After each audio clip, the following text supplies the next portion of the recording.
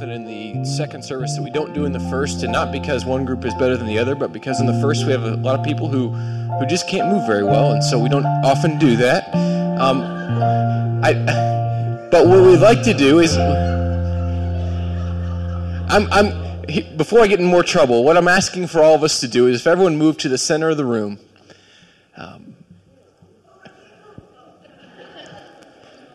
We do this on a weekly basis as a reminder that the church is always more than just us. A reminder that it's about God's kingdom people, that it's all of us, whatever age we are, wherever we come from, whatever backgrounds that we represent. And so we come together on a weekly basis, and this weekend, a lot more than a weekly basis, as a reminder for us about what it looks like to be God's people in the world. And so we know that no matter what, wherever we go, that God's calling for us is the same. And so we gather together to pray tonight and for us to continue our services together. Will you pray with me? Father, we come before you tonight and we lift up to you so many things that are a part of the life of this church. It's our desire that tonight, as we continue to hear the message you have for us from Mark, that it would shape and mold us. That you would continue to speak and we would hear your voice, that it would be a time in which we reflect on what you are doing in our world today and what you have already done. But ultimately, we pray in the midst of that you would give us a glimpse of what you desire to do and how we fit into that story. So, Father, we pray for our time together. We pray for the person on our right and on our left, for the person behind us and in front of us, and for the people who are part of our community who aren't here, and for all the people who are in our community that don't yet know that they're invited to be here. May we live lives that reflect a love for the world and a love for each other. We pray this in Jesus' name. Amen.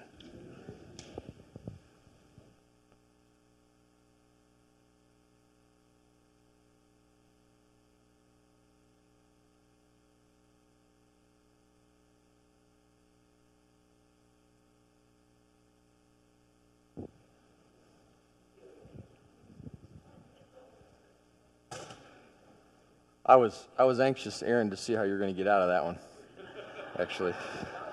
I was going to say, I don't know that you really did, so. Yeah.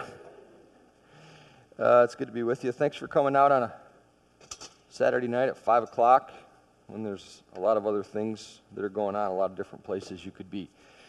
My daughter and son-in-law, my youngest daughter and son-in-law used to live in the city of Chicago, and the only way that you could get to their apartment was you had to come to the intersection of Western and Lawrence. Now, I don't know if you've ever been in Chicago.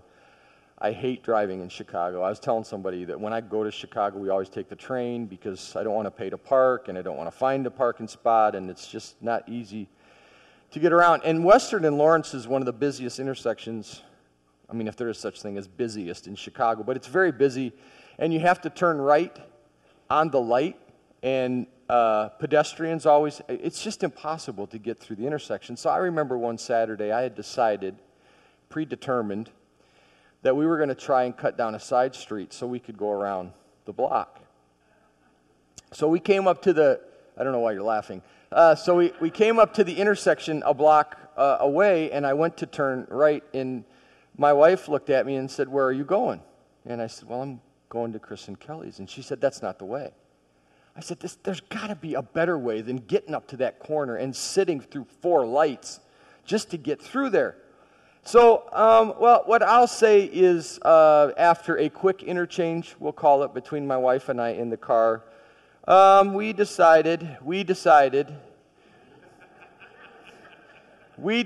to keep going the way that we knew, the way we were familiar with, because she was certain that street wouldn't take us to where we were trying to get to. So she convinced me that was bad, and I was convinced that that wasn't there. But I still think, to this day, having never taken that road, that it could have been right. But there has to be a different way than this, you know? Have you ever been in a situation, maybe not quite like mine, but Have you ever been in a situation where you find yourself asking that question? There has to be a better way than this. This can't be it.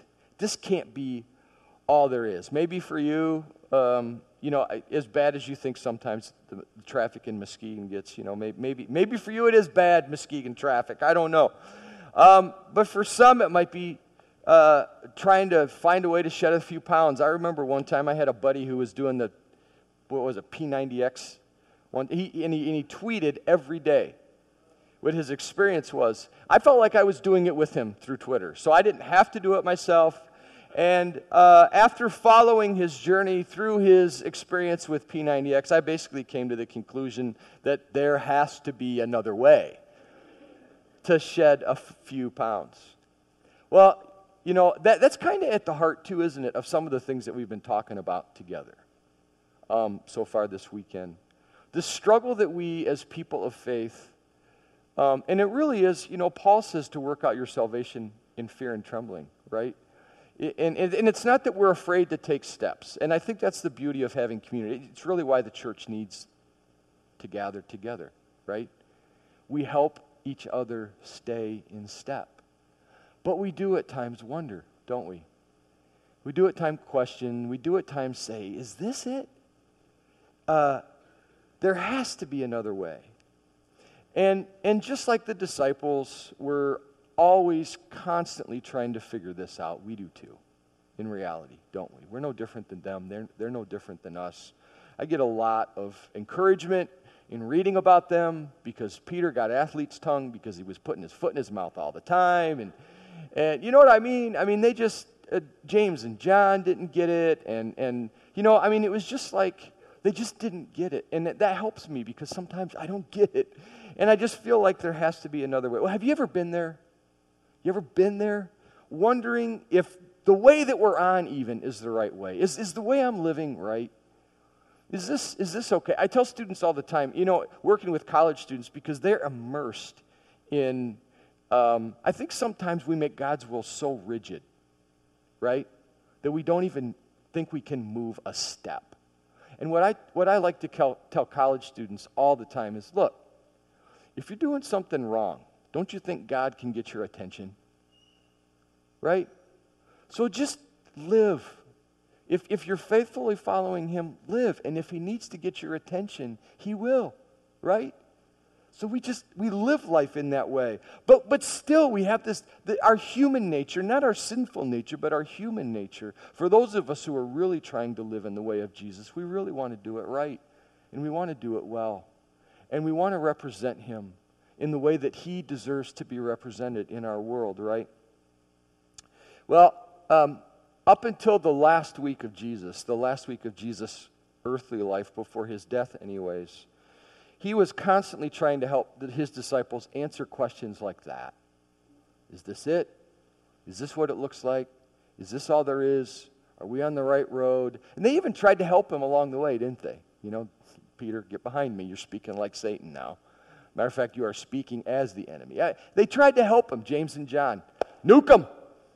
Torch those cities. They're bad people. They were trying to help Him all the time, and they were missing the simplicity of the stories of seed and yeast. And if you haven't been with us the whole weekend, I really can't unpack all of that. But they just didn't get to the point, to the point where His cousin, remember when His cousin John sent his disciples when he was in prison to ask Jesus, are you the one, or should we look for another? His cousin asked him that. Elizabeth's son, the one who jumped in the womb of his mother when Mary walked in. Remember that story? And you know what? Again, if John had to ask, if John struggled with doubt, the one who saw the dove come out of heaven when he baptized if he had to ask the question, I think it's okay for me to wonder. And again, it's like I said, it's why community is important. It's why we have to come together. It's why because we're not supposed to do this alone. Why do you think the early church, you know how often they met? Every day, kind of like us. We don't know whether it's morning or night anymore, do we? We're just, Sorry, after tomorrow morning, I'm out of here, okay? You guys can keep doing this if you want to, but I'm going home. I have a job. I have a wife. There's a story that's all too familiar to us, and actually, Aaron, you're probably going to talk about it in another 4 or 5 weeks, however far away we are from Palm Sunday. But it's near the end of Jesus' 3 years of ministry.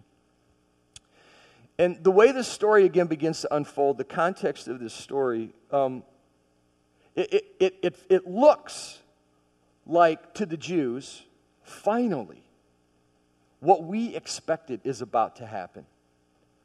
The way that we expected the Messiah to come is about to unfold. It would have looked like that to them. There might have been some in the group thinking, now you're getting around to it, Jesus. You're finally getting to it. Yet in the middle of the story, as we're going to see, Jesus again, he does it again. And again, it's not what he says. It's what he does. It's another one of those mustard seed moments. You know, who'd have thunk that, right? What are you doing now? Roll their eyes. Yeah, you know, I mean, come on, Jesus. That's not what you're supposed to do. How does this continue to happen? Because we think you're going here and you go here. We think you're going there and you go there. But Jesus, by his actions and his words, is trying to teach. So in this particular story, it takes place the week of Passover. A week when the city of Jerusalem would have been packed with thousands of visitors from all over that part of the world. They all came to Jerusalem to celebrate the Passover. Some would have been making the trek for the first time, while others would have been returning as they did every year. And it's onto that scene that the events in Luke 19 begin to happen. It's an odd story to tell at this point in the Lenten journey, like I said, because you're going to get to it later. But hang with me, because I think it says something that fits with what we've been walking through together this weekend. It all begins with Jesus' chance encounter, right? With this guy named Zacchaeus. Remember the dude that climbed the tree because he was short? And we all learned the children's song, right? This one whose story we're very familiar with. And Zacchaeus was a... Thank you very much. And you don't need to sing anymore then. That's okay. But he actually initiates the invitation to this scoundrel's house, doesn't he? He even looks at him and says, "Come into your house, Zach." And the kids, because of this song they sing, they understand this, again, this weird kind of bent way that Jesus loves them. You know them, right? We've talked about them a lot. Well, Luke then tells a story about those who have a problem then with the fact, because remember the Pharisees, the reason the Pharisees are following Jesus around is because we know, especially the way Luke tells the story, the plot is in motion to kill Jesus. They want to get rid of him. So they just hang around. And this is just another time again for the Pharisees, for the church to come at Jesus and criticize him for the people that he's eating with. He's eating dinner with the likes of Zacchaeus. Can you believe it? Do you see what he's doing here? They don't like that Jesus continually appears to be hanging out with sinners and prostitutes and drunks and foreigners. So Jesus then, you know what he does? If you read Luke 19, he turns the story on them and he tells a story, a parable, and it's about them. And it's not a nice story. It's very confrontive. He basically says that they're going to face judgment. It's very confrontational. And if they didn't want to kill him before, they really want him dead now. It's almost like Jesus was just leading them in this, isn't it? It seems difficult to follow on the one hand everything that's going on because there was a lot of stuff going on in the story now. The disciples would be easily confused. And just a day later, after he has dinner with Zacchaeus, is the story when he weeps over the city of Jerusalem, says he wishes he could gather them like a mother gathers her chicks. And then he begins this move towards Jerusalem. I mean, after all, Jerusalem was his to take, right? He was the Messiah, right? It's in the story here that we have this amazing ride down the side of the hill from the Mount of Olives into the Kidron Valley, which is the valley in between the Mount of Olives and Jerusalem. And where Jesus would later gather that week with his disciples to pray, right? The night of his betrayal. So on the one hand is this mount, and on the other hand is the city that sits on the hill. And then he would begin to make the short climb out of the valley, through the gate, and then continue up the hill to his destination. And we know where Jesus is going, right? They knew where he was going. Jesus is fulfilling prophecy when he rides that donkey, that foal, into the city. He's made arrangements with the owner of a never-ridden-before foal that he borrowed to ride down off the hill into the valley up into the city. And as he moves down that path, what do they start to do? Woo! Palms, cloaks, they're laying this path because the Messiah has finally come. This is one of those stories not too unlike a Christmas narrative, isn't it? We're very, very familiar with this story. We hear it every year, and we should, because it's part of our journey with Jesus.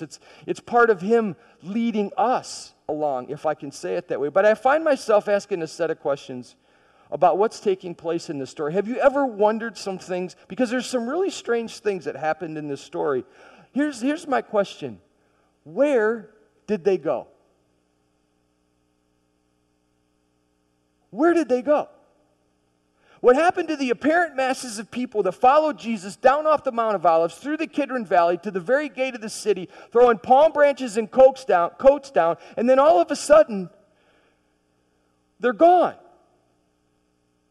Why wasn't there a riot? Because they're ready to fight.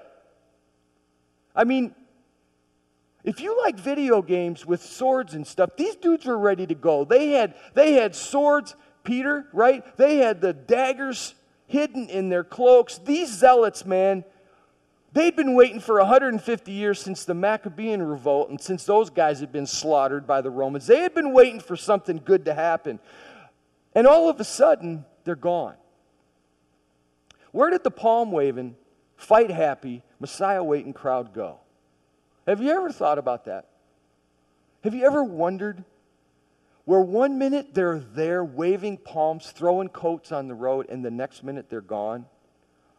Wasn't Jesus following the steps that the prophet Zechariah would have said about the Messiah? Wasn't this the sign that the king had arrived? Isn't this what David and other kings did as they came back from victorious battles? He was on the same road. Do you remember the story about David when he came back?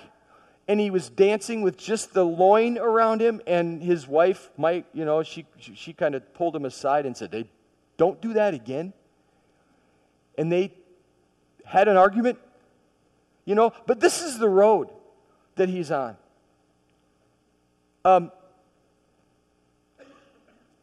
This is where he's at. Now, here's what I've come to understand about this. Because if he's on David's road, if he's on, when a king returns back from battle, this is the road of victory. This is where he's at. Riding like the warrior king coming back.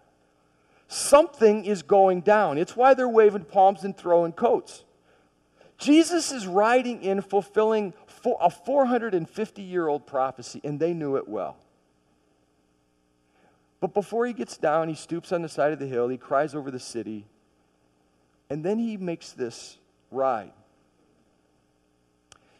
It would have been the road the kingly Messiah would have taken, declaring once and for all his rule or claiming the throne. And that's exactly what they thought was happening. And it was, after all, Jesus' rightful place. Go to the palace, Jesus. Go to the palace and kick Herod out. Then get rid of the Romans. And the Jews are back. And we have our Messiah. But here's the interesting thing. There's two roads. There was another road that led to a different destination. There was a fork that went left. He could have gone right, stayed on David's, gone around the outside of the city, come around the backside, right to the palace. But instead, he went left. It would have been strange because the palm branches and the cloaks, their coats that they had laid on the path would have been farther up the path. They would have been on the king's path, and he would have gone left. And the coats and the palms are this way, Jesus, but he goes left. Well, here's where some of my questions about the dispersion of the crowd begin to be answered. Because in the city where there would have been hundreds, if not thousands, present because of this annual celebration of Passover, and many in weeks like this looking for a fight, they were looking for a fight. They would have been with Jesus all the way. They would have had their daggers ready to pull out. They were ready for war, and all of a sudden they're gone. The crowd seemingly disappeared. Why? Well, I want to tell you why I think it happened and the significance for us. Jesus turned the wrong way, and the disciples are rolling their eyes again, wondering what in the world is he up to now. It wouldn't be the first time that he's done it, and it wouldn't be the last. Of course, the greatest for us is the resurrection. Didn't roll their eyes at that one, did they? But now, he went left instead of right. Like the discussion my wife and I had that day in Chicago, I can only imagine the arguments that broke out on that road. Okay, I can see Peter going up, grabbing the tail of the donkey, saying, Jesus, you went the wrong way. That's the way you're supposed to go. I'm sure everyone in the crowd was trying to help him out, pulling out their MapQuest directions, saying that's the way to the palace, right? But instead of going to the palace to take back the throne for the Israel of nation, do you know where he went? If you read ahead in Luke chapter 19, you know. He went to the temple. He wasn't going to reclaim the throne. He was going to reclaim his church. He was going to reclaim his people. He was going to the part of the temple that Gentiles, the only place where they, the only place where they could gather to pray, because they weren't allowed in the doors of the temple. There was a courtyard where they had to pray. The courtyard where Gentiles gathered because they weren't good enough to go in, that's where the money changers had set up. So you wonder why Jesus was so ticked off, telling them that they had turned my house of prayer. Isn't that interesting language? You've turned my house of prayer into a house of den and thieves. But in the move to the temple that day, throwing money changers out like you throw trash out of your garage while spring cleaning, he's making a statement. And it shouldn't have been a surprise to anyone.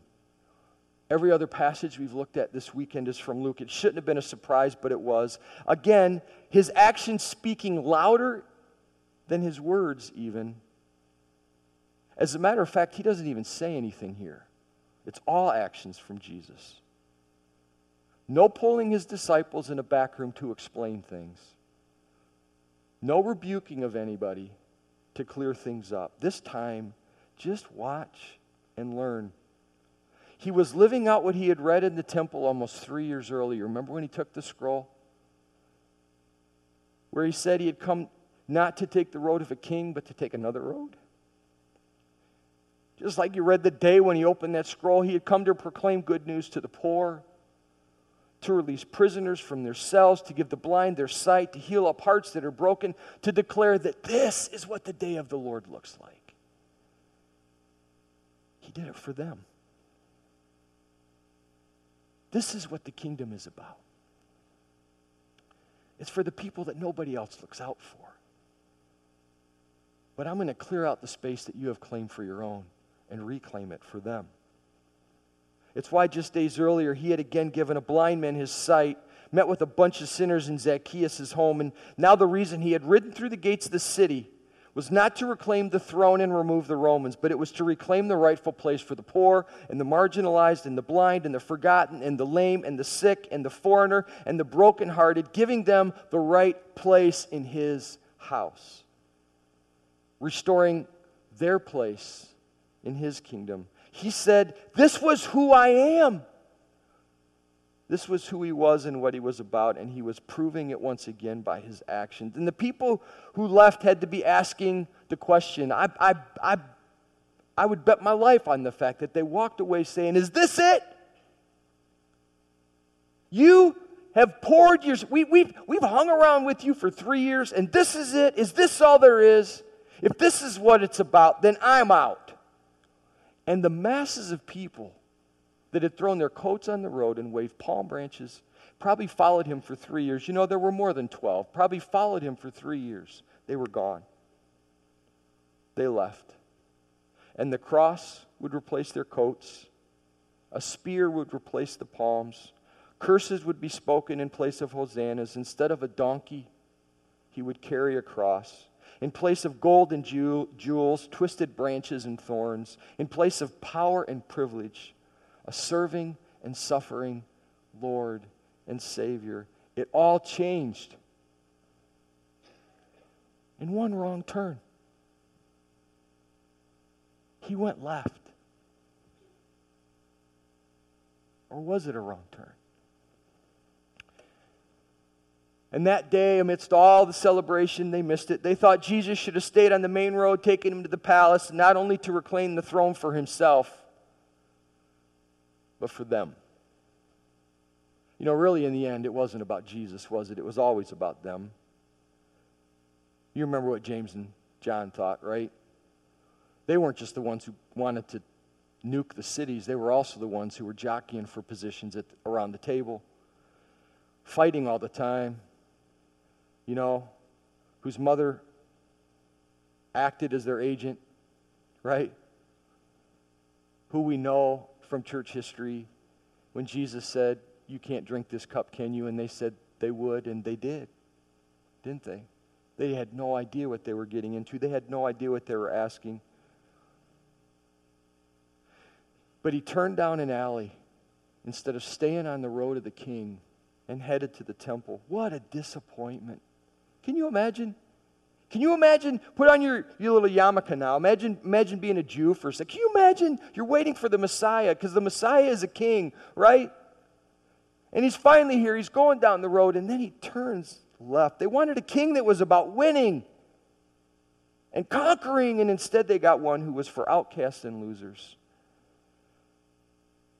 For them, he didn't go up the road of victory. He turned down the road of suffering. And he left the people to go home disappointed again, asking, really? Is this it? Is this all there is? Is this all there ever was? Then let's be rid of him once and for all. And it was less than a week later that they had fulfilled their task. I need to tell you, how we see this story play out defines for us really the rest of the story. Have you ever found yourself asking the question, is this it? Is this what I signed up for? Is this all there is? This has been a tough year for the Olivet community, the community that I'm a part of. And I told you last night, everything that I do is embedded in community, right? I just can't get away from it. Some of you might have heard that we lost a 22-year-old senior last spring. She just didn't wake up.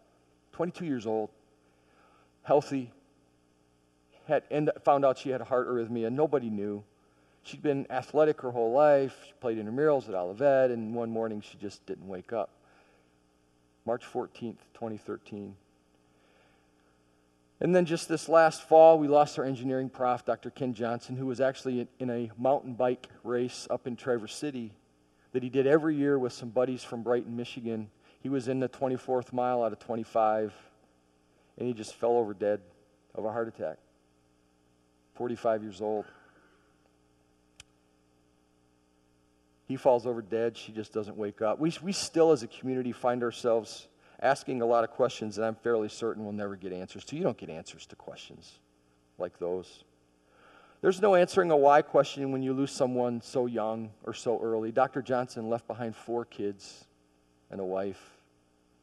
There's anger, pain, sorrow, grief, and in times like this, words can become very cheap, can't they? We had a hole literally ripped in the heart of our campus. Have you ever had something like that happen? We all have, haven't we? And in the midst of these 2 tragic events, as I reflect on this story, I find myself grateful that Jesus went left instead of right, instead of straight.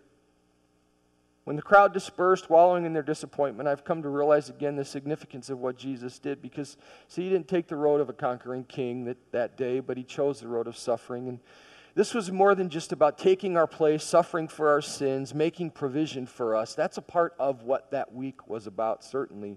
But he did all that. He did all that, but I think one of the reasons he went left was also so he could know. Remember I asked you this morning if you allow Jesus to be fully human, so he can fully enter into what you go through and what you experience. He spoke up for those who couldn't speak up for themselves, so they would know someone cared. Following this story later in the week, we see the way he suffered, and the reason he did it was so we could know that he knows. Do you know he knows what it's like to not have a dad? Do you know he knows that? He knows what it's like to lose a dad. Joseph's not around. He knows what it's like to have family that think he's loopy. You got family members that think you're loopy?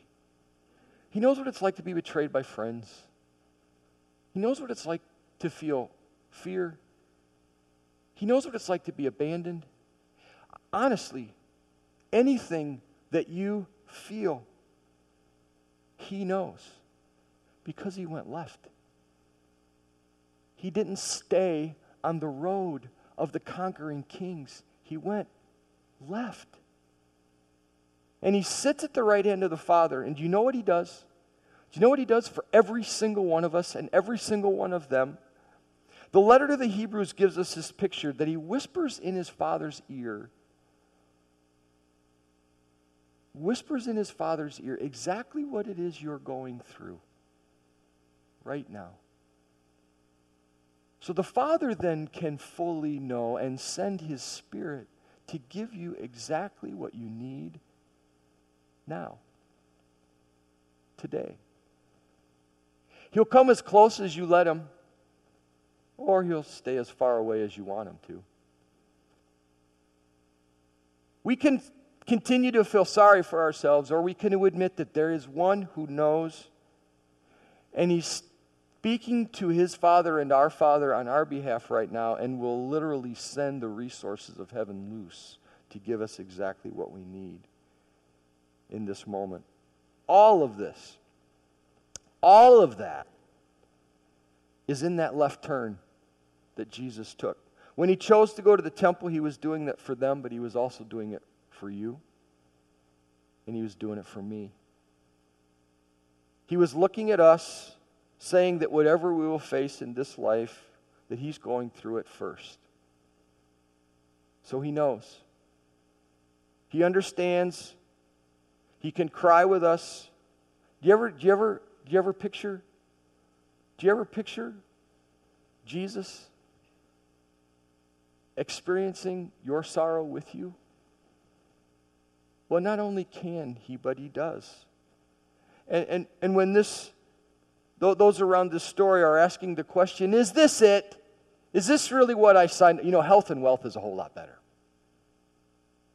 Let's just live for that, shall we? Let's go to places that teach that, because that's a whole lot better. Is this it? Is this what I signed up for? Fix this problem for me, God. Is this all there is? And God says, you know what? Life has hit you square in the face. And you know what? I get life. And you don't have to face this alone. You are never alone. Never. He's going through it first, so he knows. And he understands and can cry with us and know exactly what we feel every moment of every day. So when we ask the question, is this it? We can gladly say, yeah.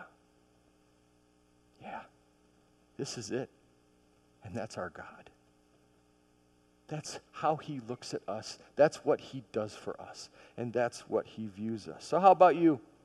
What are you feeling?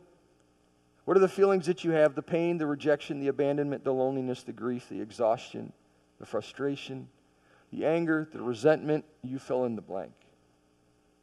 I want you to hear this. As you leave this place and walk back into your life outside of this room of refuge and sanctuary, it's why we call it that, really.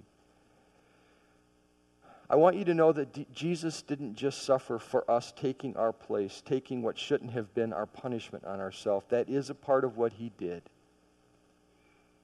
But in his suffering, know too that he understands what everything we experience feels like, everything.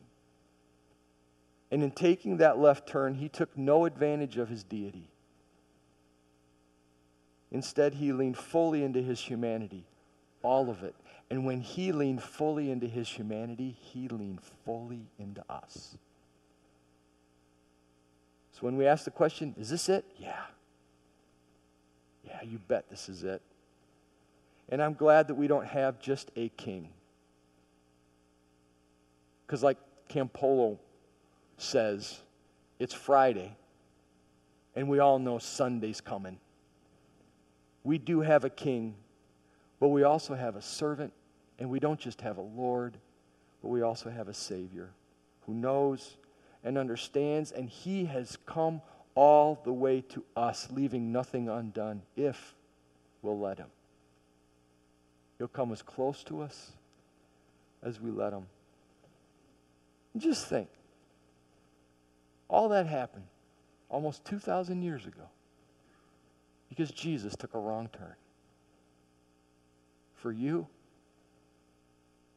and me, he saw your face. He knew your life. And he said, I know what you're going to go through, and I'm going to go through it with you. At Miley's funeral, I watched her friends sing a song that spoke to the depth of both their pain and faith. Chris Tomlin wrote it, and the chorus says, I lift my hands to believe again. You are my refuge. You are my strength. As I pour out my heart, these things I remember. You are faithful, God, forever. Forever. I watch them as they express through the raised hands and tears a declaration of their utter dependence and trust in their God. God didn't kill Miley. I don't know why it happened, but I know God didn't do it. But I watched those students allow God to share their pain and enter into everything that they were experiencing because God was with them in their deepest, darkest moments. You know how they knew? You know how we know? Because on a Palm Sunday,